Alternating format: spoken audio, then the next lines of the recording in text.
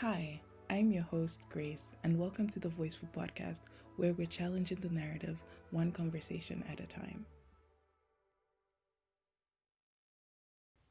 Today, I am going to be sharing a few thoughts on our opinions. The question that I have to start off is a challenge for each and every one of us to think about what actually shapes our opinions. We are bombarded with multiple opinions everywhere. Literally, you open your social media and everyone has something to say about everything. And one thing that I've had to ask myself, and it's actually a habit I developed a couple of years ago, was what am I consuming and how is it shaping what I believe or how I view the world?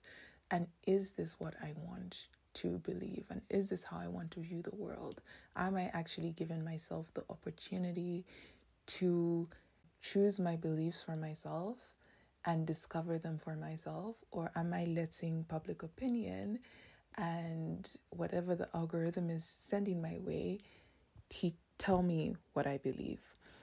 The first time this kind of clicked for me was when I watched a documentary that kind of spoke about the scandal that happened with the election between Trump and Hillary and was it Cambridge Analytica or something? I forget the name of the company. But one thing that they spoke about in that documentary was how this company, on behalf of the Trump campaign, targeted people on Facebook that they labeled as they labeled them as people who were undecided and weren't sure who they were going to vote for.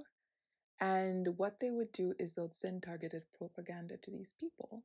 So, from the perspective of this person that was labeled as one of these people, it would be like, you're seeing all this targeted propaganda about Hillary. And naturally, if that's all your mind is seeing over and over again, that is the opinion you would start to have about that individual. And when you go to vote, you won't notice that subconsciously your mind was made up for you. You didn't make up your mind for yourself. You made up your mind based off what was presented to you, which may not always be a true depiction of what is actually happening and what the true picture really is. I know in the documentary, it was all under the face of, is this really democracy? If this is happening. But it really had me thinking about our everyday consumption of social media and what it's doing to us if we're not doing it intentionally. I believe everything is a tool. How we use it is what matters. And I think we need to be more mindful about how we consume information. If you stand for nothing, you will fall for anything. And literally, that stands true to date. And for me, as a Christian, one of the things that I've always kept in my mind is guard your heart and mind, because out of it flows the issues of life. So because of that, from 2018, I became very selective about a lot of things: what I watch, what I consume, what I read. Just because everyone's reading it or watching it or listening to it, it doesn't mean that I'll jump onto it. I don't do it perfectly, and there's some times where I have gone with whatever everyone else is watching or listening to or seeing, but I try to be intentional about questioning these things and making sure that I'm actually having a say in what I choose to believe and what I choose to stand for. And many times we can see this happen over and over again. If you're a Christian, you read the Bible, public opinion wasn't always the right thing. And I always tell people, just because something is normal, it doesn't make it right. Just because something is seen as how things are, it doesn't mean that's how things should be. And one great thing that many people will probably experience when they leave the place they grow up from and they move to a different place is the fact that they have the opportunity to question the norms that they grew up around. No one place is perfect, because as human beings, we're imperfect, but you will start to question certain things and actually ask yourself, because you've been removed from that environment and you've been shown something different, right? And you start to actually create what you believe is, right and true. And for me, it's the word of God. That's what I always try to go back to. It's like, okay, Lord, what do you think about this?